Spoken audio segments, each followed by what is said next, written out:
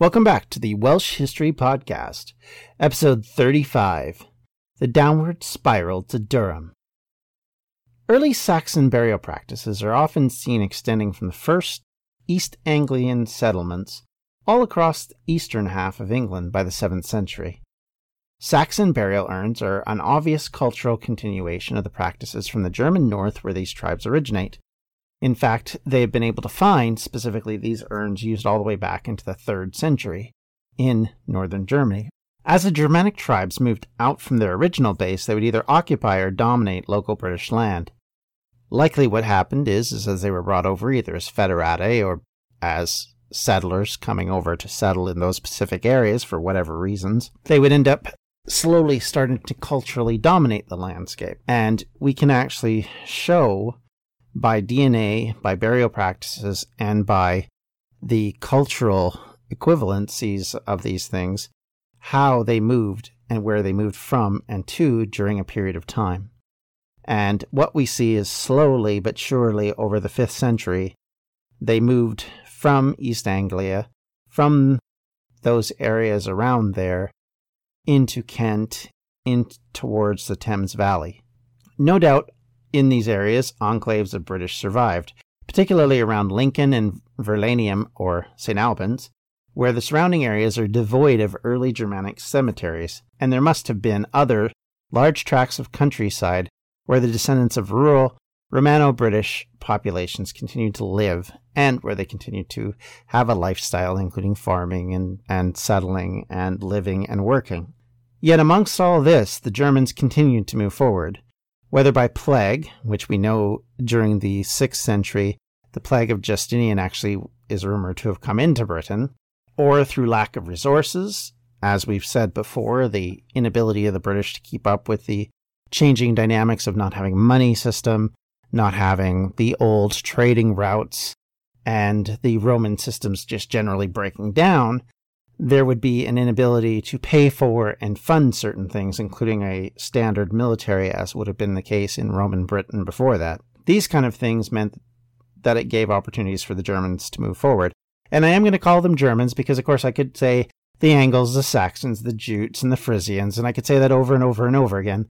But just for simplicity's sake for now, anyway, we're going to say Germans, at least for the 5th and 6th century. After that, we'll probably migrate to the obvious name Saxon. But for the moment, let's just choose that as our general location in the way we're describing them.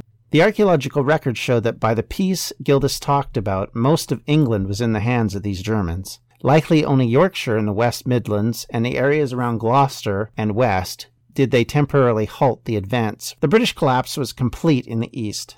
Latin Brythonic, as a language of the East, was superseded by the new language, one which we would then call Old English. The other key component of all of this is that we see merging and migration in of various settlements of not just Germanic burial practices, but also of Germanic jewelry and Germanic clothing. And as well, we see mergers of families between Romano-British families and these German settlers. And thus, likely these settlers started to grow together with their local relations, local British fellows, and probably intermingled, and through their cultural dominance in the area, generally merged with them. The numbers are argued about quite often as to how many Saxon German invaders there probably were, and it's a hard one to kind of come about and argue with coherently, but mostly because numbers in older times when they would actually estimate things, they usually got the numbers way off. There was a tendency to inflate numbers quite often, but there is a perception of a certain amount, and there is, unfortunately, within that a wide variance of what you believe is the actual numbers. Part of the problem is what happened, because, as we said before, the original belief based on the sources was of an invasion of just a grand push by these Germanic tribes into Britain, either killing or wiping out local British tribes, taking over those areas, or local British kings, and dominating and completely ethnically cleansing them, to use a modern term. we know now that's not true, and that likely that's overblown rhetoric by certain people in the source material, and that likely what often happened is that we had a change of cultural belief. Now, one perspective, especially at the early beginnings of this century, that the DNA showed, for example, that there wasn't a merger of a large amount of Saxon blood into the British milieu, but rather that there was a small elite band of Germans who effectively took over and influenced the culture. And that's understandable. It would be kind of similar to what happened in India, where you have the invasion by Britain and control of India mostly through elite white British descendants, but most of the actual population being still native Indian. The problem where that sort of falls apart is that the fact that we have evidence now more and more that the DNA proves that that's not the way it worked out. And we're going to talk about the numbers in depth in a little bit. So to get back to where we were, the Britons of the West, South, and North were, as Gildas points out, dashed on the tide of the Germans. Lincoln, a key cog in the Roman invasion under Claudius, remains British, as did St. Albans, as we mentioned earlier. In fact, one could argue that the border of German control, if archaeology is to be respected, would likely have been the Fosse Way, the old Roman road, which served first as the border for the Roman invasion of 43 AD. It actually ran from Lincoln north diagonally to Exeter, which is in the far southwest. But that's where it kind of breaks down a little bit, whereas the Fosse Way is pretty much the border for cultural change and burial practices up until you get down towards London area, where it actually diverts more towards Southampton than it does to Exeter. And this would show where the British put up a more stringent resistance to the German influence, if you want to call it that. And it looks at that point, that's where the cutoff was, at least into the 6th century. These areas, the burial practices are in the majority. The west of that line, there is none, which serves as a pretty stark reminder that there was a division of a large proportion of people. If, as contended a couple of weeks ago, that the conflict from the Germanic British turned into a civil war in the British camp for nearly half a century, there would have been little to stop the progress of the Saxons, and likely a lot of British speakers may have been won over to the side simply because they offered stability. That's often the case with these kind of situations. If you can offer somebody peace, and you can offer them a job, if you can offer them a place to live without threat of rape, plunder, destruction, people have a tendency to prefer peace to freedom. And that may have been the case for a lot of British. Gildas, in fact, mentions this idea when he talks about the idea that those people who were either killed, fled, ran away to Brittany or other places on the continent, or allowed themselves to be, as he called it, enslaved to the Saxons. The concept here that he's proposing that there were people that actually joined the other side. Now, of course, Gildas is using very inflammatory language. He's using stuff to kind of make his point. And so, of course, these people are in his point of view, foolish and traitors. They are very much the kind of people that if you're on a side politically or religiously or any number of different ways you want to look at it, if somebody crosses over to the other side for whatever their justifiable reason might be, you look at them as something lesser. You're a traitor. And of course, to him, 100 years later, it's reprehensible. And it does make one wonder if the conflict that we talked about turning into a civil war is actually a civil war because there are some of the British who are like, you know what? We're done with you people. And we're going to put our lot in with the people who are giving us things that will actually make sense. Or maybe, and here's the blunt truth, maybe the Saxon German forces weren't the bad guys here. Maybe it looked like they were the better side to be on for these Romano-British. And maybe they thought, hey, why am I continuing to fight this? These guys are offering me a better life. So why would I stick with you? And if you want to put that into, I wouldn't say modern terms, but in terms that maybe we understand better, imagine those that when America divided over the Revolutionary War, there was a large contingent who did not want to go with the American colonies, that preferred to stay British, so much so that they actually moved to Canada en masse and back to Britain. And in fact, some places like New York City were not actually positive to the revolutionary cause through much of the war. And in a lot of cases, these people didn't go back to America. They didn't actually want to stay with them. They wanted the security and the peace that the British brought them, and possibly the wealth, possibly the political advantage, who knows. So there's a large number of reasons why they would have done it. And in some cases, maybe it was just a case that the land was cheaper. So you have a population with a situation where you have a destabilized government or rulers who are considered to be tyrannical or considered to be in some way problematic. I mean, Gildas certainly does not cover the grandkids of the original people fighting against the Saxons as somehow great. He spends an awful lot of time telling you how terrible they are. So if they're terrible, and we'll get into this a little bit more down the road, because I do want to get into a discussion about these kings that Gildas dislikes so much. But if that's the case, then you can see why people would want to get away from them. And if somebody else is offering you what appears to be a better life, or at least a more stable life, sometimes stability is worth it.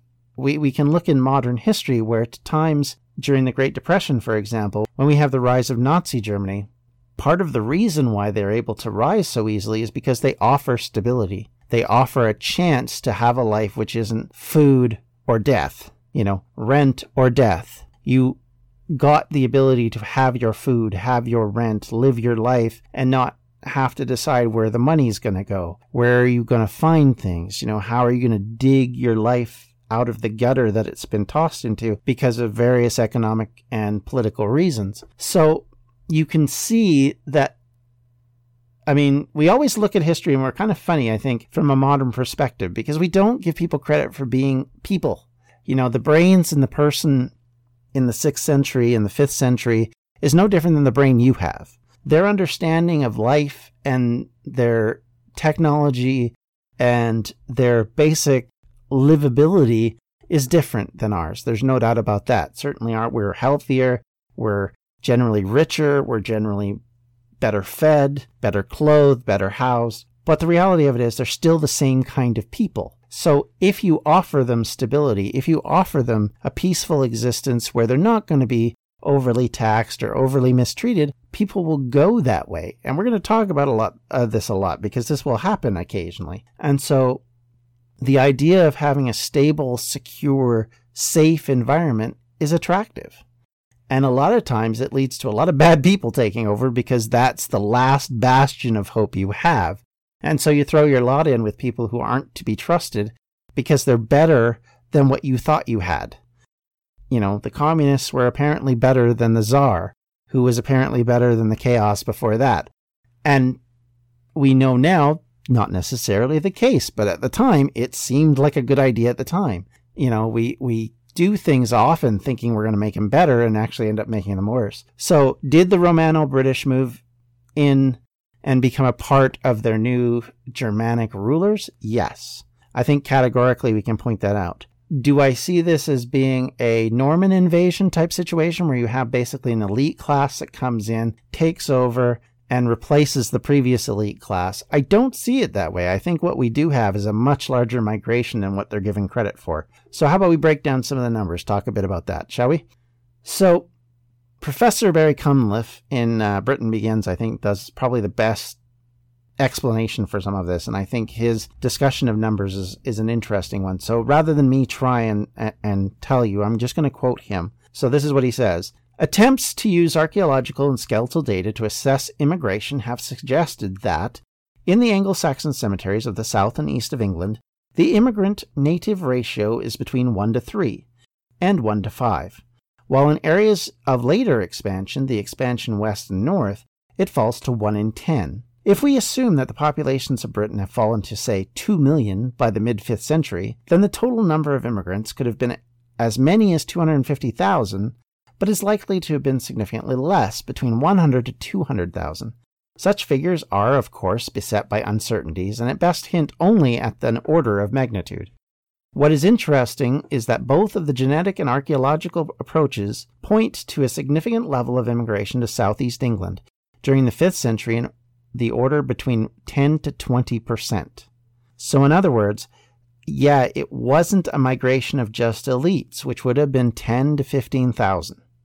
You don't need that many elites. In fact, the more elites you have, the more problematic that is, because if there's too many elites, there's not enough people feeding the elites.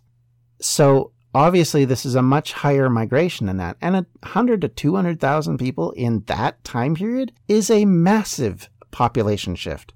It explains exactly why modern DNA is arguing that 1/3 of England is actually Germanic origin. It makes perfect sense.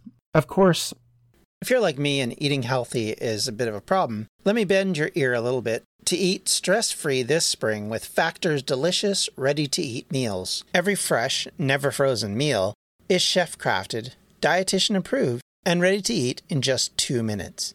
Choose from a weekly menu of 35 options, including popular options like Calorie Smart, Keto, Protein Plus, or Vegan and Veggies. Also, discover more than 60 add-ons every week, like breakfasts, on-the-go lunch, snacks, and beverages to help you stay fueled and feel good all day long. What are you waiting for?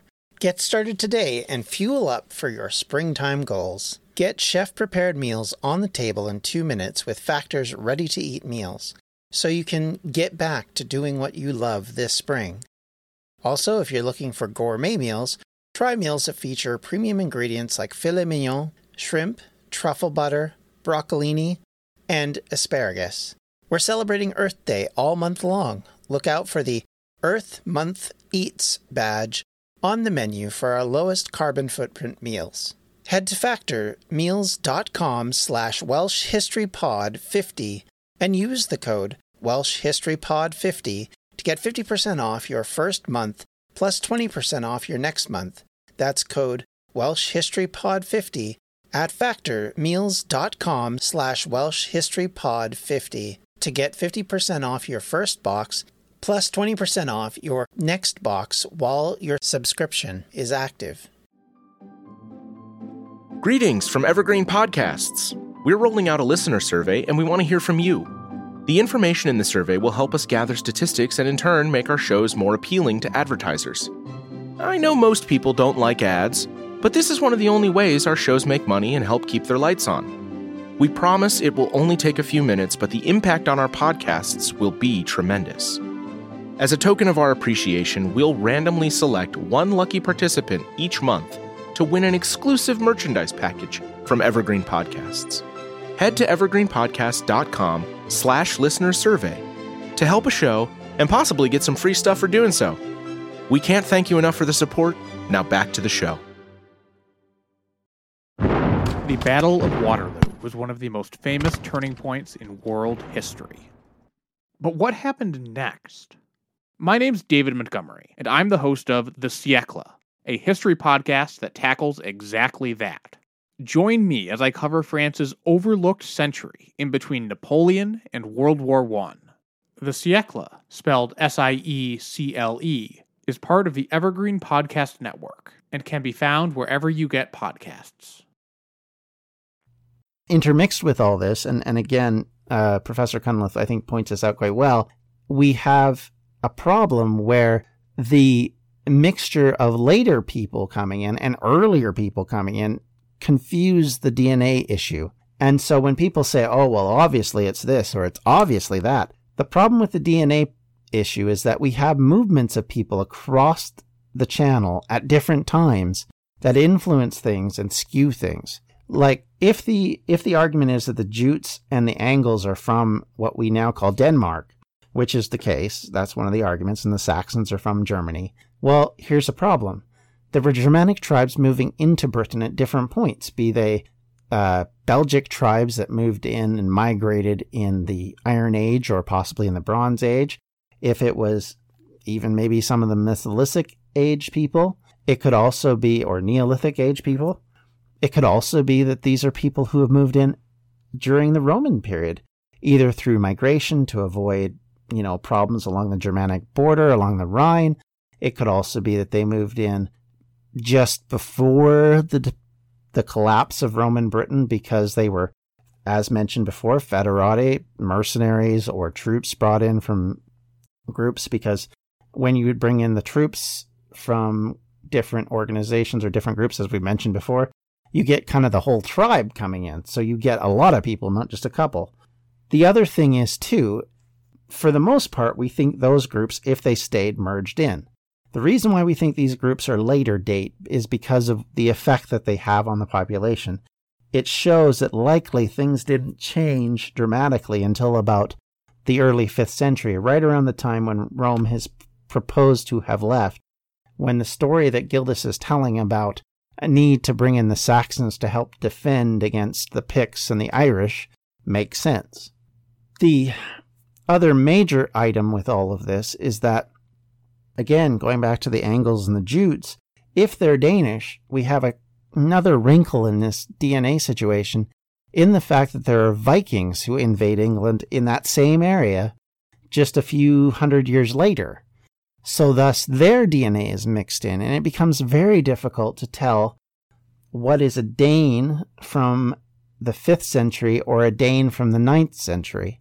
And quite often, that can muddle things as well. So you have a number of factors which are creating this DNA issue, and it's not as cut and dried as it constantly gets made out, in some cases by archaeologists, and in some cases by the actual media who are trying to portray a certain story. So we can't just accept everything at face value, any more than we can accept that there is or isn't Celts, if there is or isn't an Arthur, as there is or isn't Anglo-Saxons, for that matter. The reality of it is we don't know enough, and we can't evaluate well enough. We have to work from the sources we have, work with the archaeology we have, and to be fair to the sources, they're not wrong. Gildas is not wrong in what he said. In fact, we can point to where he said it was this, and dang, if it doesn't kind of look like that if you look at the archaeological map, especially if you take away later interpretations. If we get away from Bede and Nennius especially, we start to see that this isn't a mass slaughter, but it's a migration. In some cases, commissioned by the government of the day or by the council of the day, and that this migration was first natural, then became, as pressure started to mount, a much more militant tone to it. I mean, anytime you have a situation where there's a population increasing and using more and more resources in the area, it leads to confrontation. It's why we have wars. Often is that one side or the other wants the other's resources because maybe they need to feed their people more, maybe they want a specific resource. We can point to oil as an option, or coal in the past, or maybe the gold or tin or copper of the Bronze and later ages. All of these things are reasons beyond the normal political / religious reasons for people to invade your land and to try and defeat you, and conversely, the other way around. So these concepts and these ideas create some of the problem, because we forget that Gildas is closer to it, thus has probably a slightly better understanding of what's going on. And in some ways, we get distracted by the later sources and their fantastic stories of wars that seem to rage with millions of people on both sides destroying everybody. And the reality of it is that's not the case. And in fact, one could argue that that is an overestimation of the situation. And so I think that's one thing we have to keep in mind, is we have to be careful whenever we talk about sources and source material, and we have to evaluate based on what we have. And I've constantly said this. So, to get back to the story, as we mentioned earlier, there's evidence to suggest that 1/3 of the population of England is from German ancestry. If we look at that, as I said, it makes perfect sense. It breeds on itself an obviousness about it, because I don't think you have the kind of culture. I mean, think about the Normans. The Normans came into England as the so-called heirs to the crown of England. They then took over. The elites came in, speaking French, by the way, who actually originally had spoke a Viking language, who then invaded what was then northern France, and were called Norsemen or Normans, who then turned around and invaded England, speaking French. So yeah, there's an example of cultural backshift. They come into England. For hundreds of years, they dominate culturally. But at the same time, the dominated culture bounces back at them. And eventually, they actually take on, instead of being, merging England and English people into a Franco England, it actually flips on its head. And the Francophone speakers, those that spoke French, in fact, are emerged into the English speakers, which were larger proportions of the population. And the English speakers didn't lose their language. They weren't merged out in the way that they had happen here. So thus, I would argue the population had to be way bigger than what was contended previously, because simply moving the elite in wouldn't have created this problem. The other thing is that the expansion of the German language and German burials into the 570s, into the Thames Valley, proved that there was a desire to continue to move and a continual push to try and advance territory. As the old British provinces and kingdoms, initially of like the Iceni, were dominated and then would fall, they kept moving. And you don't do that if you've got a small group. You're getting bigger and bigger and bigger, and maybe you're getting all these British people moving in with you because, geez, Hans over there has a much better life than I do.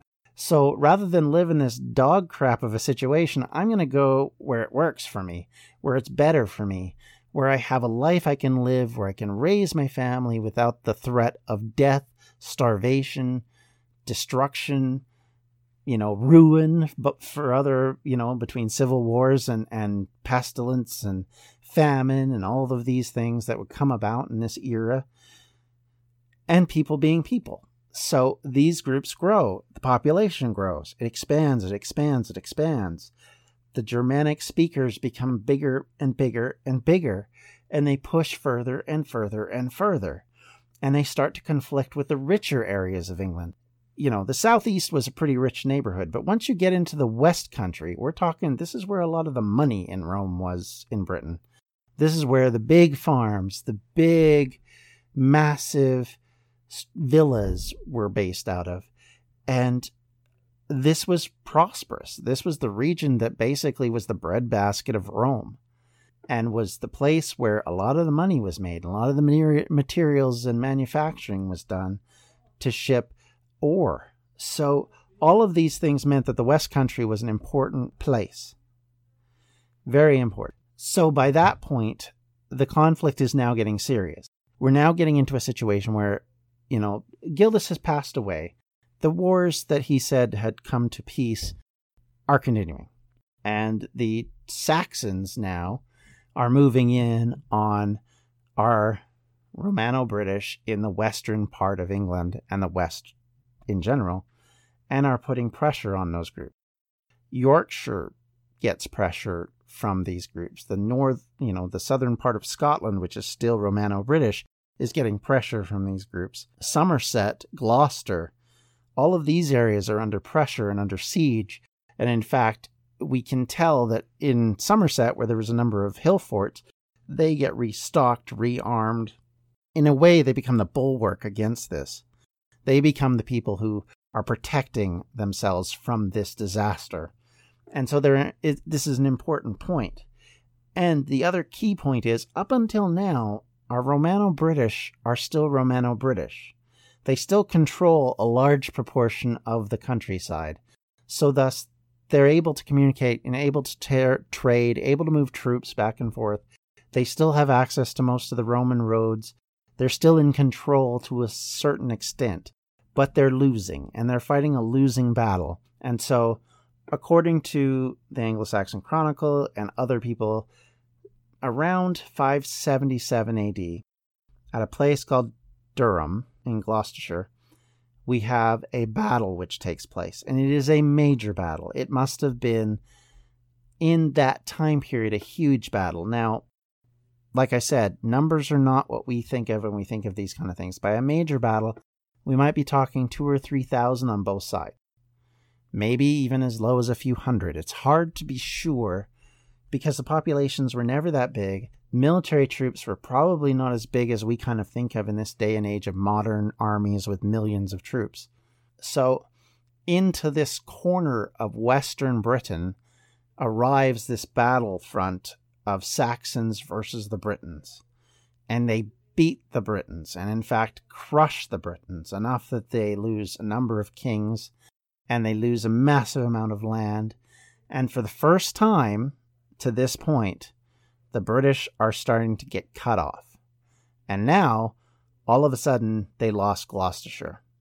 Losing Gloucester, which included Cirencester, Gloucester, and Bath, amongst other places, and the prosperous Cotswold region, means that they lost a massive plus for Britain. And without it, they lose a lot of their trading power, because this, as I said, was one of the richer areas of Roman Britain. And with it, we start to get what are now our modern boundaries for that. At this point, Somerset is still a part of what is considered to be the Southwest Welsh. And now we're calling them Welsh because now we are actually in Welsh times, because now the Britons are no longer Britons anymore. They're slowly being cornered and cut off, and they're becoming other kinds of people. They start to become the Cymry, or the Companions, rather than the Britons, who are part of Roman Britain. And the Roman side of it starts to lose its shape. The language that has been the language of the last few hundred years disappears from Britain as a language, a living language. Latin is gone. And Brythonic, which had been the ancient language, returns, or at least becomes the dominant language. And it in fact merges into what we now call Welsh, Cornish, and what would have been the lower part of Scotland before Gaelic, because of course Gaelic was a Pictic Irish language which wasn't influenced by Latin, which Brythonic is. So all of this sort of happens in a very quick period of time, relatively. Within 100 years, by 677, nothing will look like this anymore. There will be no more British. There will be Welsh. There will be the South Welsh of Daemonia and places like that. There will be the North Welsh, who will be near the borders of the Hadrian's Wall and Antonine Wall, and they'll be fighting a number of different groups who are all fighting them, be it the Picts or, as it turns out, the major forces of the Saxons, which are now establishing themselves. And by 590, the Welsh are effectively cut off. There is, at the Battle of Catterick in North Yorkshire, there is a destruction of the last major English-British kingdom. And with its destruction ends the ability of the British to push the Saxons out. If they ever had had a chance to do it, it's gone after this point. These battles, aside from the fact that obviously the Anglo-Saxons have a point in their chronicle, are going to be arguing about how wonderful they are, and we will see times where they lose, and amazingly the chronicle's like, I don't know what you're talking about. They don't mention, for example, Mountbatten. These things come about, and the reason why we can say that obviously they happened in the fact that there must have been some reason why these people got cut off, and the boundaries changed and the kingdoms changed. And even if there's little name leftovers like Elmet and Carlisle and places like that, which are leftover remembrances of these old British names and towns and communities and kingdoms, they're gone by very shortly after this. Carlisle, of course, not included in that comment, but the ideas of these populations, and when I say gone, I don't mean that the population's gone. Likely the political foundations are gone and the population is absorbed into the current Saxon population. And thus this tendency that when, like I said earlier, Professor Cunworth talks about the concept that only 1 in 10 of the Yorkshiremen and above are German ancestry. Well, in part that's why, because effectively whole societies now start to join in and start to become a part of that culture. So we have a totally different sort of set of circumstances and situation. So if we were to put it bluntly, this is the end of any sort of British survival point. As a combined nation, they're gone. And the kingdoms that arise out of this will be nothing like the old Roman British systems. They will have very little in common with the Roman British systems. And what we also see is an extinction of the Latin language as the main language of Britain. We start to see this on inscriptions that are suddenly turning into a Brythonic inscriptions and Proto-Brythonic inscriptions, there is still a tendency to continue with the language of, or in the literacy, but not in the literacy of Latin. And so that's how it works. And because of that, this is basically what we have. We have a merger of cultures. We have an extinction of political culture, but probably a merger of Saxon and British into one people, which will then grow into the kingdoms that the Saxons will talk about and the heptarchy that will come out of that. In other words, the kingdoms that basically will control Saxon England for the rest of until the Viking invasions in the 800s. What we have here is an end of what the old system was, and we have the definitive statement of this is when Wales becomes Wales. Even though they're still broken up into multiple kingdoms, and we're going to get into more of that, the reality of it is what we know of as Welsh begins at this point. This is truly when there is a Welsh area and a Saxon area, or an Angland area, if you want to put it that way. And the differences are stark, and the way of life is stark, and the opinions of each other are stark. And this is where people like Bede and Nennius will write bitter diatribes against each other, or where the ideas and concepts that you would ever unite as a people would be thrown away in a debate and battle against one another. But we will see that that's not as clear-cut as I'm saying right now. We'll actually see points where the Welsh and the English fight against other English, and the Welsh and the English fight against other Welsh. So this will happen enough that it'll get a little confusing and a little muttered. But understand that at this point is when predominantly what we now call England is speaking what we would consider to be a version of English, and the rest of the old Romano-British areas are now speaking what amounts to a version of Brythonic Welsh. And that change is stark. And we'll talk more in depth about another group that are going to come into this argument, and we've talked a little bit about them, but we're going to get into next week about the Irish and how their influence on Welsh history is dramatic, important, and how likely they founded one of the most important nations in the Welsh historical annals in the idea and shape of a place called Gwynedd.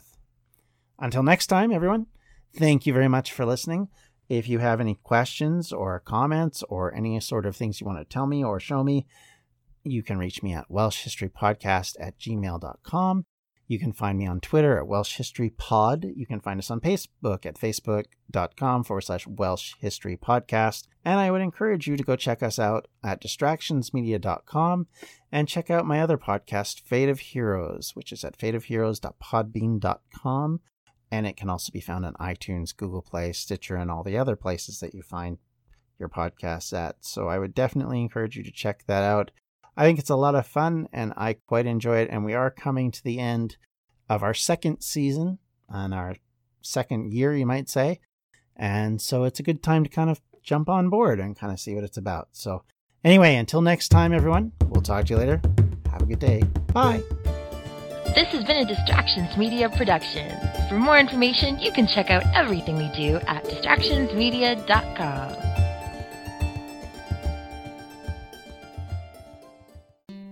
Hello everyone, my name is Tom Kearns and I host the Anglo-Saxon England podcast, where I cover the history and culture of England from the departure of the Romans in the 5th century to the Norman conquest in 1066. So far we've surveyed the collapse of Roman rule in Britain, the migration of the Anglo-Saxons, and the history of Northumbria from its beginnings in the mists of legend to its destruction at the hands of Viking raiders in the 9th century. I hope you'll come and give it a go.